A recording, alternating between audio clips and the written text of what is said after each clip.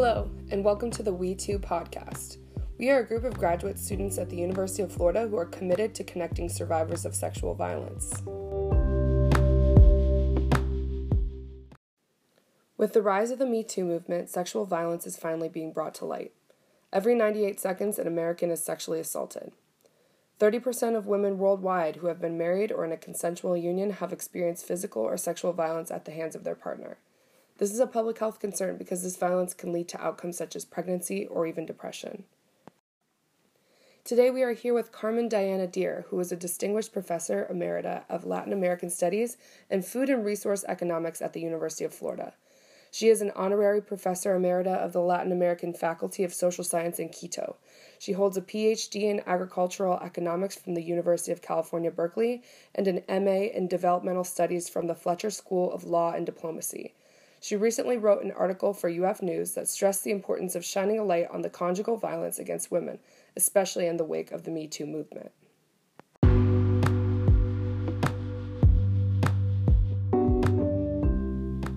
Ladies and gentlemen, Dr. Carmen Diana Deer.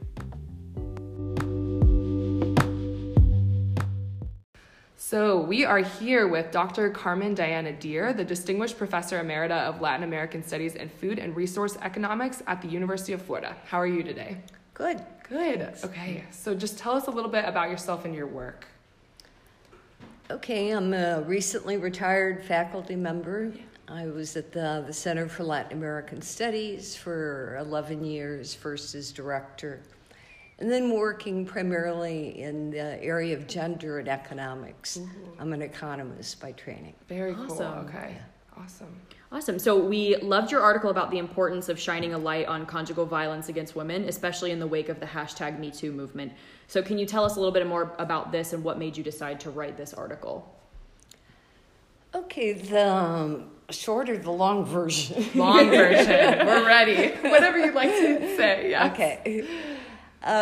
The long version is that most of my work in recent years within gender and economics has been on gender and women's ownership of assets or property. You know, what difference does it make if a woman's a homeowner or a landowner? Mm-hmm. And it was really that work that took me into the area of gender violence, because we started to see in the literature that most studies had concentrated on women's economic position, you know, whether or not they're in the labor force, you know, how much their income was relative to their spouse.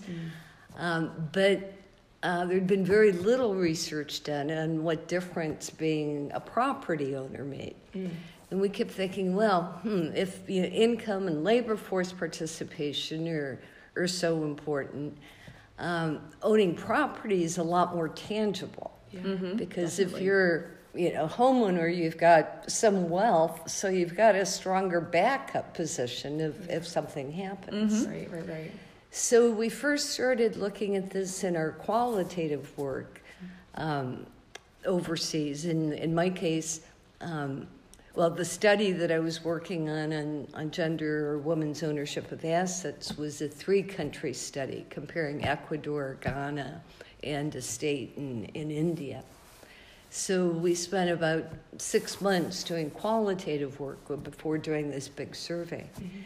And that was really an eye-opener, because all of these sort of hypotheses that we had sort of put together on our own, because at that point there really had not been much literature, we saw in our focus groups and in our interviews, and it really seemed that if woman was a homeowner or a landowner, she was in a much more powerful position to leave an abusive relationship, than women that didn't own property. Mm-hmm.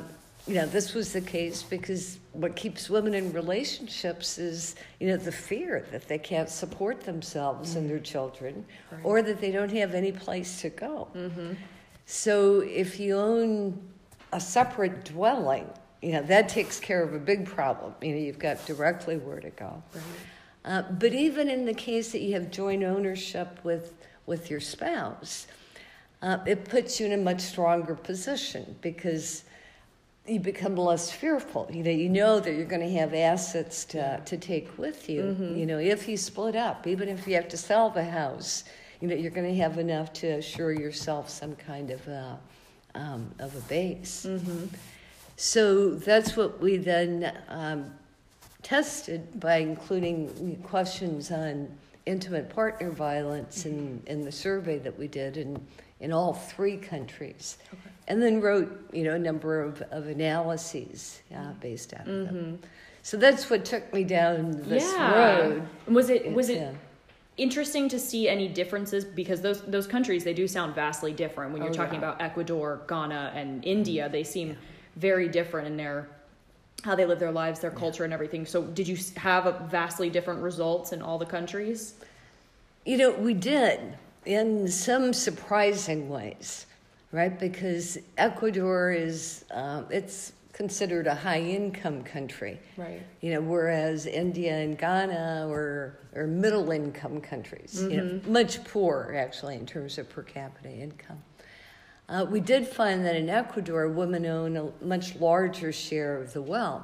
In fact, it's 44%. Wow. Okay, so great. it's awesome. close to equality. Yeah. And you compare that with Ghana, where it's 19%, and then India, 9%. Okay. Oh my goodness.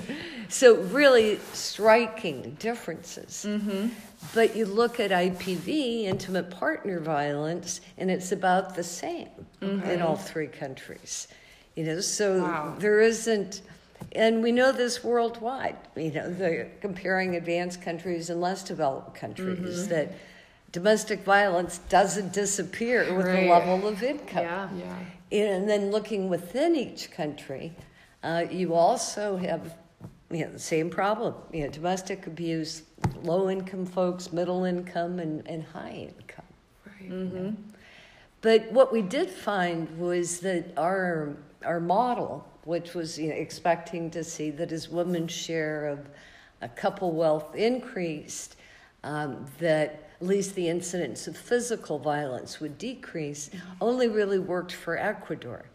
In the case of Ghana, it wasn't a significant predictor. Interesting, okay. And we didn't actually do the study in India because it didn't collect the domestic violence information. Okay. So... how we explain that is thinking, well, maybe women need to have a certain level of wealth. Yeah. And you have to reach sort of a certain level of general equality. Maybe it's after 20%, that women really acquire some kind of bargaining power. Right. So that's why we got strong results for our country, but, not in the case of Ghana. Yeah. But in Ghana, it predicted emotional or psychological violence. Oh, wow. Whereas in Ecuador, it did not. Okay. Wow. So, as women's share increased, the rate or the incidence of psychological violence decreased. Wow. Okay. So it Very was interesting. It really was. And we also found that in the case of Ecuador, that poor women had the highest incidence of physical violence. Okay. Right? But upper class women had the highest incidence of emotional violence. Wow. Interesting. Okay. So it seemed that the main factor of household wealth or social class, was that you still had abuse of women, but there was the social a different limits. dynamic. Yeah. Wow. Worked a bit better. Wow. So do you know what for those countries, like Ecuador, Ghana, and India, do they have resources like we have in the United States for women in violent situations? So would they have anywhere, like we were talking about Peaceful Paths before we started recording, but do they have any resources, or do you know if they have as many resources as we do? Well, that's why I started volunteering at Peaceful Right. Paths, to learn about what we offer in the U.S. And the Peaceful Path shelter here in town would be like a Hilton hotel. Oh my gosh. in Ecuador, not to mention Ghana and India. Mm-hmm. We have incredibly rich resources in this community. In the U.S., in general, of course, compared to Latin America or other parts of the world. Right. But there have been tremendous advances. Most countries now at least have domestic violence on the books. Right. Or gender-based violence. And over the last 2 decades, the legislation has even been getting stronger. That's great, yeah. So in Latin America, we're probably far ahead in that region compared to Africa or Asia. Because you've had, you do have shelters, for victims of abuse. And, and governments are, they're recognizing it as a problem and starting to put a little bit more money and training, because training is so important. That's great. For judges and police staff. Right. The other thing that Latin America pioneered were women's police stations. Oh, that's cool. That are just specifically aimed at for women and particularly reporting gender-based violence. So that's been another step forward. Yeah, That's great. Yeah, but it's still very difficult, for most poor women to get the kind of support and services, and then to get any support to actually leave a relationship, which is what you often, need to do. Oh, yeah. That's what a lot of people struggle with. Right. Yeah. So also in your, in the article, you talked a lot about gender inequalities. So how greatly do gender inequalities contribute to violence against women? Boy, I'd say it's the foundation of it. Right. In every way. First, when we think about just the very biological differences between men and women, and the fact that, that women usually are not as strong. Right. They're smaller, tend to be smaller yeah. physically. So you take that basic physiological difference, and then you put power over it. That's when it becomes gender violence in the sense of, violence because a woman, is a woman, and among them that she's physically weaker. Right. So when a man has no other way to impose his will, he's got a resource that women don't have. Right. Yeah. That's a big one. To put a big it one like that too. Literally a resource. Yeah. Yeah. Right. So, then when you think of all the predictive factors in terms of, of gender violence, they're also skewed by gender. Well, both the predictive factors, for example, alcohol consumption. There's a big gender difference because of different constructions of masculinities and femininities. So it's men that tend to drink too much and for latent aggressive tendencies to come out, with alcohol. Yeah. Women are socialized, so it's not proper for them to drink as much as men, right? Right. Maybe non-university. Yeah. Maybe Put a few caveats. Yes, of course. Wow, yeah. On that. But, there is sort of that gender, women are looked down upon, for being a drunk. Right. And not in the same way, that a man I think they're also looked down upon if they say anything about a man drinking. Yeah. If you try to say anything about his habits, or even if you're the one in an abusive relationship, even if you say anything about that, it's looked down upon about that because women just don't have the power. No. Yeah. Yeah, it all goes together. Yeah, definitely.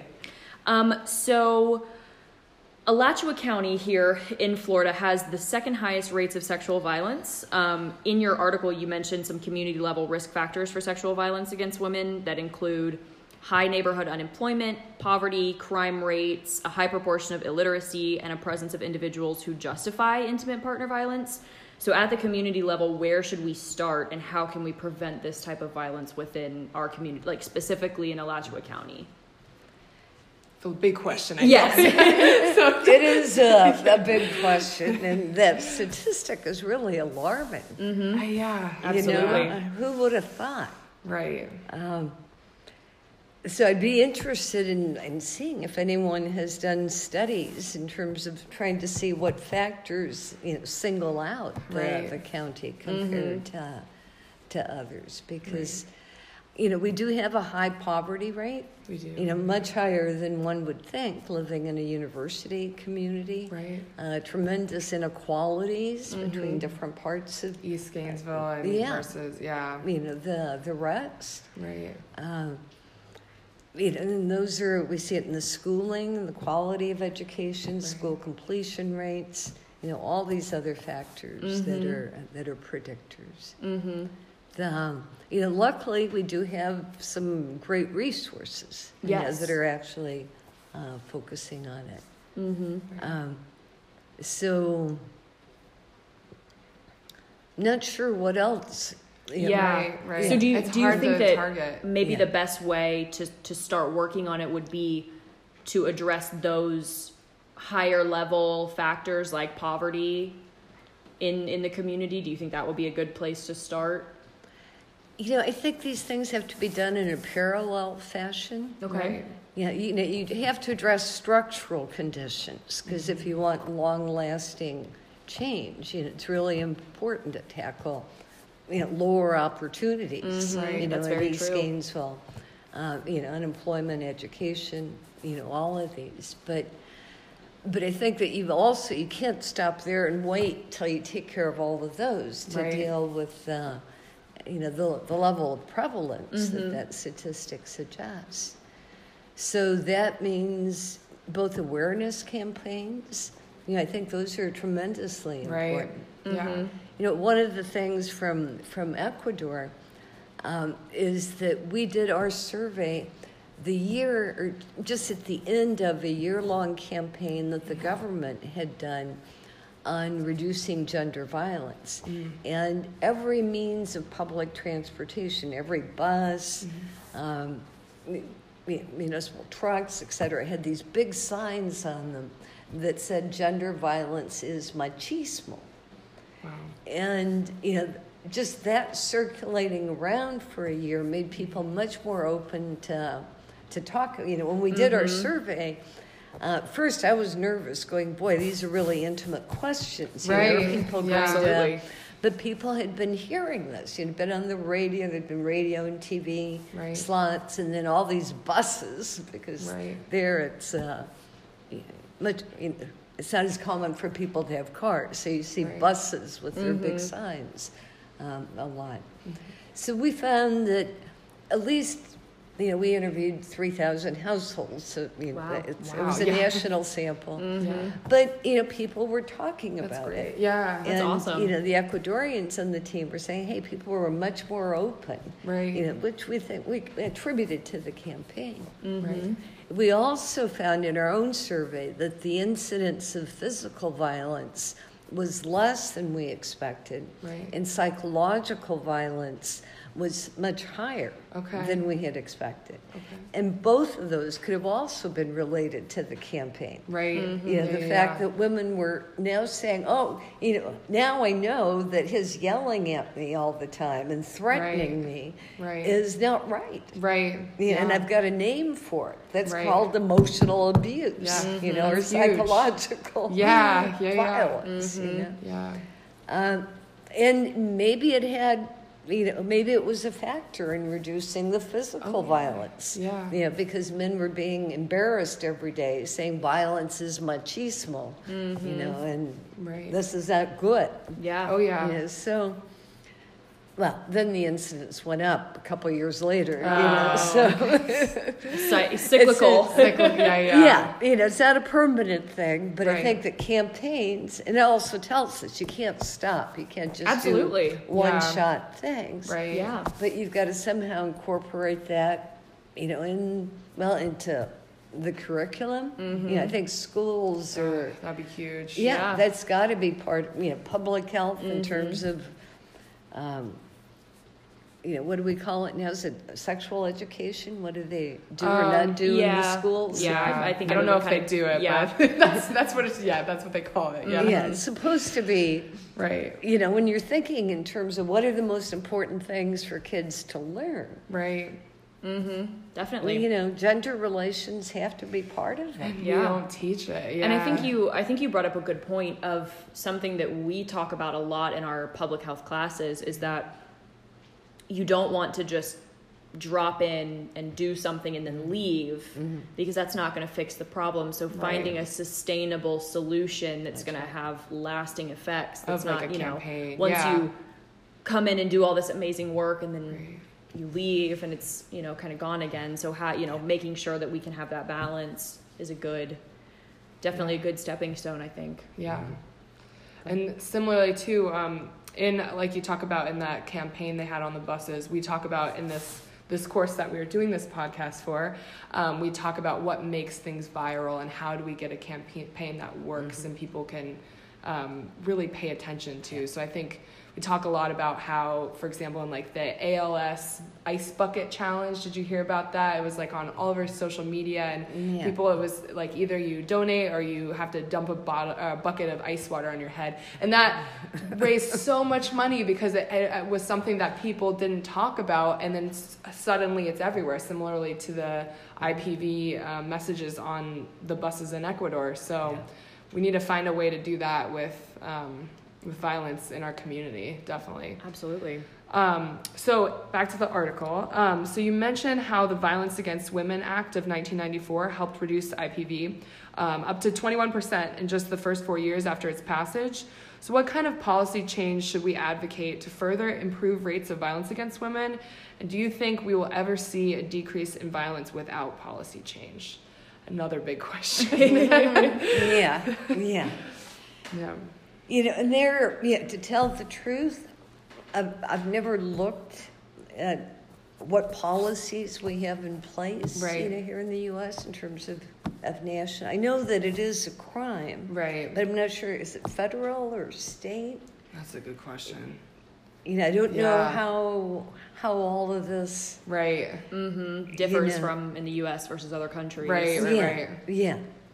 And the same thing in terms of sexual harassment. Right. You know, we're just sort of starting to learn that, yes, it is part of Title IX. Maybe, that's a big one. You know? Right. And then maybe it's, you know, there's the Employment Act. Right. But I think on that one, you'd have to go over to the law school. Right. Definitely. That's very true. Very true. To figure out what's the best like policy. It's always hard, especially as like in politics, everything's shifting. Yeah. And especially now, November 6th is coming up. Yeah. Well, I think will we ever see a decrease in violence without policy change is a tough question because we see things in public health or in just in general that policy change completely affects how incidence rates of X, Y, and Z happen, and then we see things where other not policy change completely affects it. So I think it's a matter of how you go about doing whatever your campaign is or your intervention is, and I think policy changes could be a great tool, but there might be some things we could do without policy change that would make a difference. Yeah. If we put our public health thinking caps on and put our minds to it. But, you know, like universal factors, you know, what I see in the strengthening of the laws in Latin America is first, you know, making the different forms of gender violence against women a crime. That's that's really the basis for it. And the same with sexual harassment. Right. You know, and then then the next problem is enforcing it. I was just about to say, that's the hard part. And then that's two sides, you know, then it's the whole justice system and making that accessible to women. And the other side, which is just as difficult, making the kind of environment where women feel comfortable denouncing it, where it's possible for them to denounce it. Right. So those are like two sides that I think absolutely require supportive policies. Definitely. Which might be, you know, rather than, well, no, it's laws because it's the funding. Right. It's the funding to make it possible, whether it's Yeah. the women's police stations or the public defenders that are, or prosecutors that are working on it. And that's a good point too, that in order to get funding for some things, that it might have to be a policy issue. If you want the funding for it, you might not get money for it unless it's a policy policy issue. So so multifaceted. I know. So many different factors that to work play on. into it. Oh yeah. So what are some ways that we can support survivors of intimate partner violence, sexual trauma? What are some ways that we can support them? Well, I think that the community sort of multi-purpose support centers have been a really good model in the U.S. And again, going back to what Peaceful Paths offers, it's really a whole wide range of services, but legal assistance is right there at the top. Second is support, particularly the decision to leave the husband or the abuser is, women need a place to go. Definitely. So the shelters play a tremendous role. Right? Then there's all the factors, usually women who finally come in, it's because they've been enduring years of abuse in many cases. They have little financial dependence.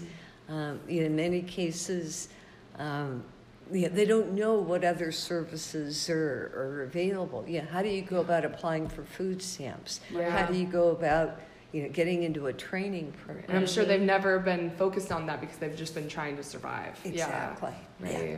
So those kinds of counseling services, just to get the assistance you need to figure out how to go about getting assistance is often like a major stumbling block. So providing all of those.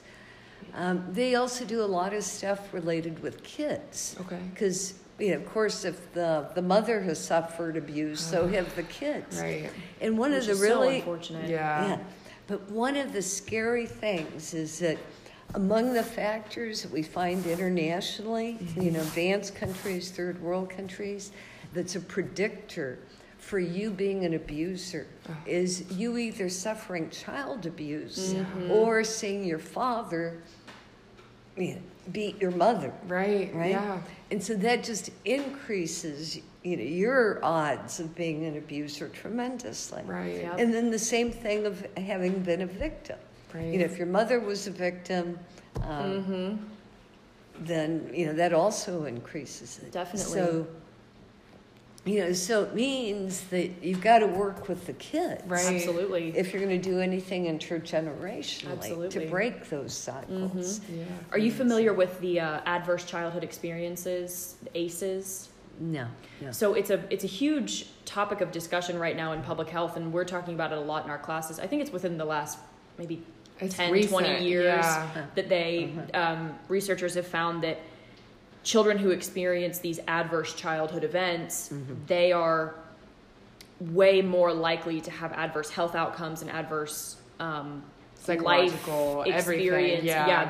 Their life course is severely altered by these childhood experiences that they've had. And we've been talking a lot about it, and it's been so incredibly eye-opening. And it's one of those things where as soon as I learned about it, I immediately thought, why isn't everyone talking about this? It's Exactly. breaking the cycle starts with them, and it's difficult, I think, to reach children, especially in situations like this with violence. Difficult to think about how to reach children and bypass their parents, because something that I thought of was, if you're going to target the children, their parents need to be involved. But if the parents think that maybe you're accusing them of being violent, or maybe they think the kid tattled on them, that might put the kid at more risk. Right. Or so how do you, trying to balance all of that and make sure that the child is safe, but still working with them enough to break that cycle for them. It's all so complex and so interesting. That's why all of this has to be part of the school curriculum. Definitely. Start when they're young. Definitely. But I feel like it's so difficult, from what I've heard at least. I haven't actually tried, but Yeah. I feel like it's so difficult to change the school curriculum in many states. It's Right. so difficult to implement a new curriculum, even just one tiny little thing. It's so And they don't have difficult any funding. yeah, to it's so hard to get it Yeah. approved. So Right. Yeah. yeah, definitely. Well, thank you so much. Yes, I thank think you. That's that all was- our questions. Yeah. Yeah, This we has got been through the amazing. list. Thank you We so got through much. the list, and yeah, it's so cool that you have all this experience with like property ownership and gender inequalities, and you have all this information now. You can use it at Peaceful Paths too, and Yeah, well, giving back. That's what you're supposed to do in That's retirement, true. right? That's true. I Find love a it. way to use your skills Yes. in a Yes. new way. Yes. Yeah. Absolutely, that's Yeah. amazing. Yeah. Well, thank you all so I've much been doing again. at Peaceful Paths up to now is helping them set up for like auctions. Everything Helps. Yeah, Yes. any Yeah. little thing. But It all that's helps. it. It's great. You do whatever they need, you know. Right. Yeah. And as long as you're in retirement doing something you enjoy, Yeah, go that's for it. exactly. Yeah. Yes. Absolutely. Awesome. Well, thank you so much again. Yes. Thank you. Did you get enough to I think so. edit That out? was so great. Thank you.